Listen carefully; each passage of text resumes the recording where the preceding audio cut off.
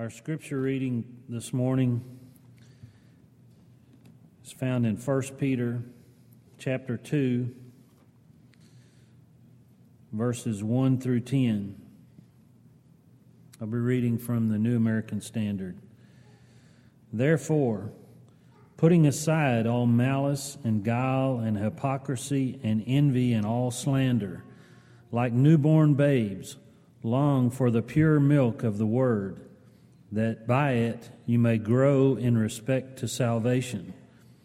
If you have tasted the kindness of the Lord, and coming to him as to a living stone, rejected by men, but choice and precious in the sight of God, you also, as living stones, are being built up as a spiritual house for the holy priesthood, to offer up spiritual sacrifices acceptable to God through Jesus Christ. For this is contained in Scripture.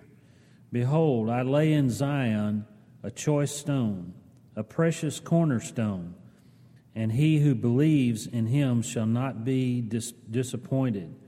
This precious value, then, is for you who believe, but for those who disbelieve, the stone which the builders rejected, this became the very cornerstone, and a stone of stumbling, and a rock of offense. For they stumble because they are disobedient to the word, and to this doom they were also appointed. But you are a chosen race, a royal priesthood, a holy nation, a people for God's own possession, that you may proclaim the excellence of him who has called you out of darkness into his marvelous light. For you once were not a people, but now you are the people of God. You had not received mercy, but now you have received mercy.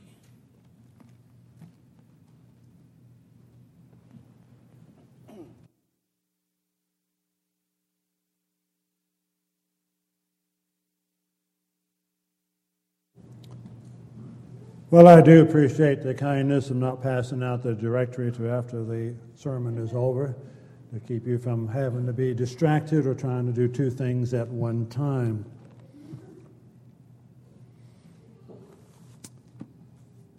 Prayerfully, we understand the message of the song we've just sung. The church is one foundation. It is built on the Lord Jesus Christ. There is an allegiance, a faithfulness, a love, and an obligation we have towards that church. I've known individuals or read of individuals who have made it their life's desire to visit and to watch a ball game in as many major baseball stadiums as they can in a lifetime. They will spend their summers just traveling about the country, going from one stadium to another. How do they do that? Do they just do that accidentally? Or do they map out a route that they're planning to take and the stadiums that they will encounter? Do they take the time to look at a ball schedule of the games? I mean, if you're going to go see the Texas Rangers play and you go to Arlington, but if they're playing in Oakland, you're not going to see the game. You check everything out. Saying all of that is we do a lot of that in the world. We plan vacations along those lines of what we're going to do, where we're going to see, what we're going to do. What do we do when we plan to go traveling? Where does the Lord's church fall in perspective of how do we plan where we're going to do or where we're going to visit when we make the plans along the way? Take time to reread the scripture reading this morning out of 1 Peter chapter 2, verses 1 through 10. No, particularly verse 2. As newborn babes, desire the pure milk of the Word, that you may grow thereby. If indeed you have tasted that the Lord is gracious. Have we ever found that to be true in our life? Have we tasted to know how gracious the Lord is? And do we understand how gracious He is, how compassionate He is, how desirous He is of our being His children? Does that enter into the picture when we plan to travel? Do we ever look ahead of time? And I know things do not always go as planned, but is there a plan? I know as we investigate, the things do not always go as we had thought they might go. You can look on the internet for congregations near or where you're planning to visit, and they may have all of the right answers. Because normally that is what is being presented, is we want to appear or we want to seem to be right.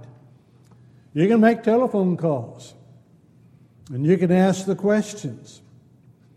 And there's been times when that has taken place, and when we arrive at the destination, we found out we did not ask all the right questions that needed to be asked and have to go elsewhere. But do we make the plans that if we are gone on the Lord's day, that we fully intend to be with the Lord's people as they gather together to worship and to praise God? As we make plans for traveling, again, the question has to be, how do you plan? If you're planning to go to different amusement parks or whatever else it may be, what do you do? Do you just simply show up someday and hope maybe that's the location it is, and maybe the gates are open, and maybe there might be something going on inside? You plan it ahead of time. You plan to check out, when are the gates open? What are the times? What are the programs? Whatever it is that you're looking for. You map it out carefully because you want to make the best use of your time. Do we do that spiritually? Do we honestly, sincerely desire to plan in advance that on the Lord's day we will worship with the Lord's people? We will put forth that effort. We believe that church is one foundation. We believe that He reigns supreme. We believe, as we heard the reading, that this is of primary importance to us on this earth, is to be that child of God and to be with the children of God.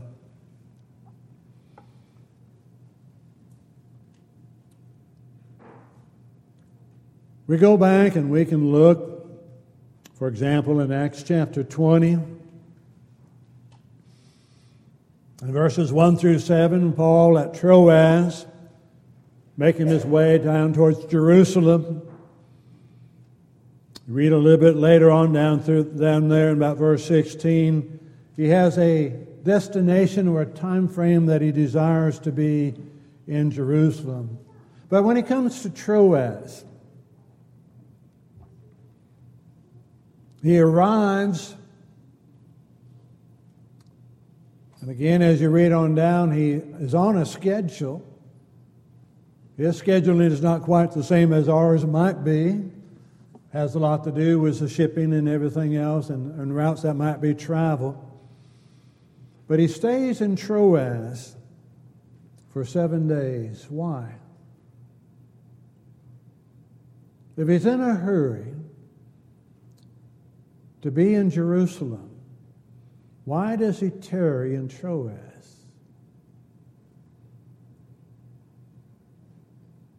To meet with the saints. To be able to worship with the saints. He planned that. It's his trip. To the best of his ability and the guidance of God and so forth. But he's the one that's making those decisions. And in those decisions, his plan is that as he travels, he wants to plan that if he comes in early, if you will, that he will spend the time there until he's able to meet and to worship with the saints. Being with God's people is important along the way. The psalmist reminds us in Psalm 122 and verse 1, I was glad when they said, let us go up to the house of the Lord together. There's a joy in gathering together with God's people, wherever that may be. Now, we plan to be with God's people as we make our plans. We're the ones that make those plans. What is important to us? Do we see that God is important? Or do we see the importance of visiting whatever it is that we want to visit? Wherever your interest happens to lie. Those who like the amusement parks, those who like the national parks, those who like museums, those who like whatever it is. What plans do we make that thoroughly include anticipating that opportunity to meet with fellow saints? There's always been something special. That as we make that gathering from time to time, it's always interesting those that you encounter. It usually does not take too long to find out somewhere down the line you know somebody in common. Whoever that may be from distant locations.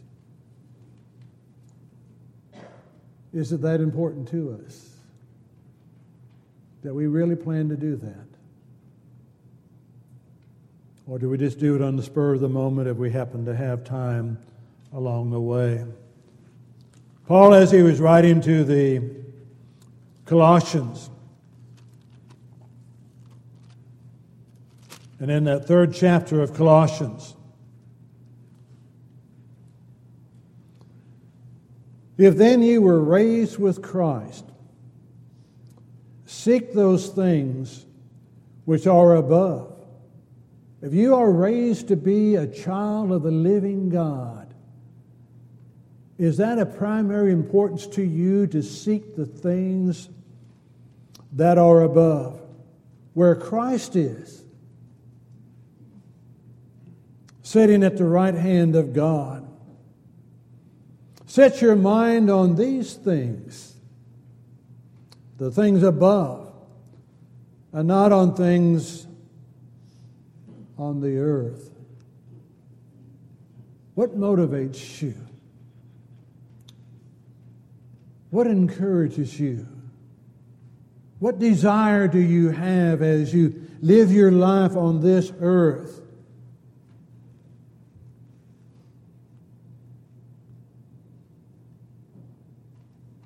What would you want to say to Christ above about how you lived here? Well, Lord, I got to see Pikes Peak and went to the Grand Canyon. I did a lot of things that I've always wanted to do, fulfill my bucket list. But did you worship with His people? Did they encourage you as you worshiped? Did you encourage them as you worshiped with them? Were they sought out? Was there an anticipation of being with them? Set your mind on things above, not on the things of earth. For you died, and your life is hidden with Christ in God. And when Christ, who is our life, appears, then you also will appear with him in glory. What an anticipation.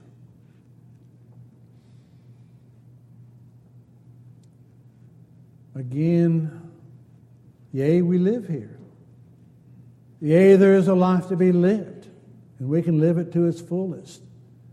But in living it to its fullest, does that not include the fullness of the blessings of being with God's people, wherever that may be? And to put forth that effort. Sometimes as we travel, we are able to worship with congregations of a fair size. And sometimes when we travel, we've been able to worship with congregations where you make up the majority of the congregation when you visit. But what do you do to the lives of those that you worship with? How enriched are they by having that opportunity to have brothers and sisters in Christ worship with them? Even if you travel about and you're going to play it by ear, just do some things here and there and travel about. Again, who sets the schedule? Who sets the direction? Who sets where the stops are going to be? Well, there just were not any congregations where we were at. Who made the plans?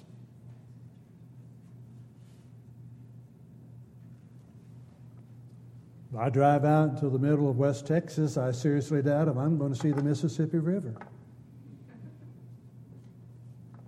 I don't think it's going to happen.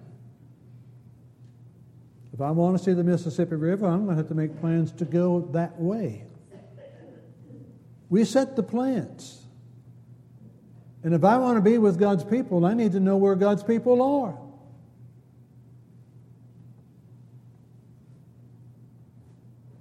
When books were still popular, there was a book, Where the Saints Meet. And you can look in there and find locations.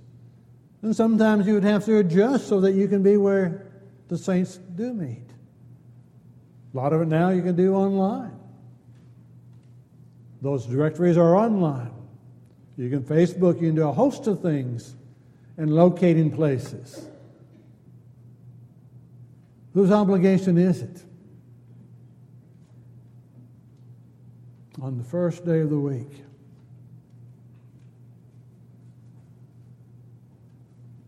let us not forsake the assembling of ourselves together, but let us encourage one another, and all the more as we see that day approaching. Is there that anticipation of honestly wanting to be in the house of God where the saints are meeting? There's something about being with God's people. Well, we just worship together on our own, but there's something special about being with God's people. God made it that way. God desires us to be with family. And we're blessed. Yea, and I know times changes. I can drive around the Metroplex today and I can see building after building after building that used to be where the Lord's church met. And they no longer meet there for one reason or another. But you have to put forth that effort.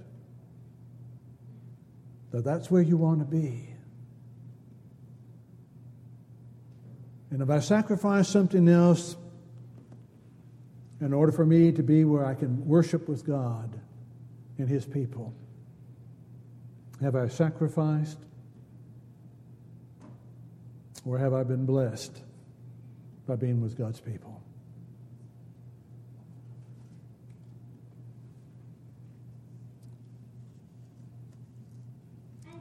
I have the feeling that I can go to heaven and never seen Pikes Peak. That I can go to heaven and never have seen the Grand Canyon.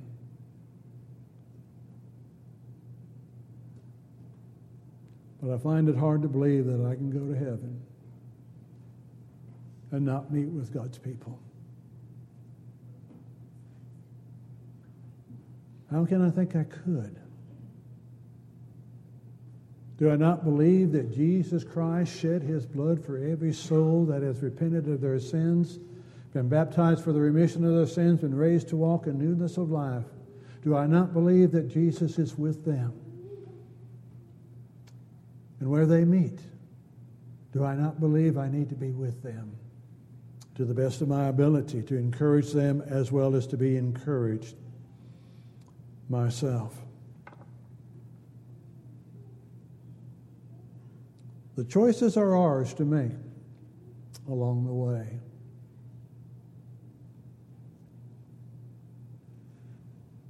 When we look and see again what God has done for us. Verse 4 of the reading this morning, coming to him as a living stone, rejected by man, but chosen by God and precious. And you are living stones, being built up in a spiritual house, a holy priesthood, to offer up spiritual sacrifices acceptable to God through Jesus Christ. We're coming to a living stone that's been rejected by men. Do I reject him when I travel? Our time is precious. We only got a limited amount of time to get to a certain number of places, and there are a lot of things we want to see in this time frame. And there have been those when they've gone on vacation. They've gone on vacation from God as well. That's well-pleasing to the one who left the glory of heaven to suffer and to die for my sins in order that I might have that hope of eternal life with him one day. Do I see myself as a living stone in a living building, of a living structure, God's church, his body, that we are jointly joined together? And when the living body is together, there's life. And that's where it needs to be. That is it cherished in the life that we live.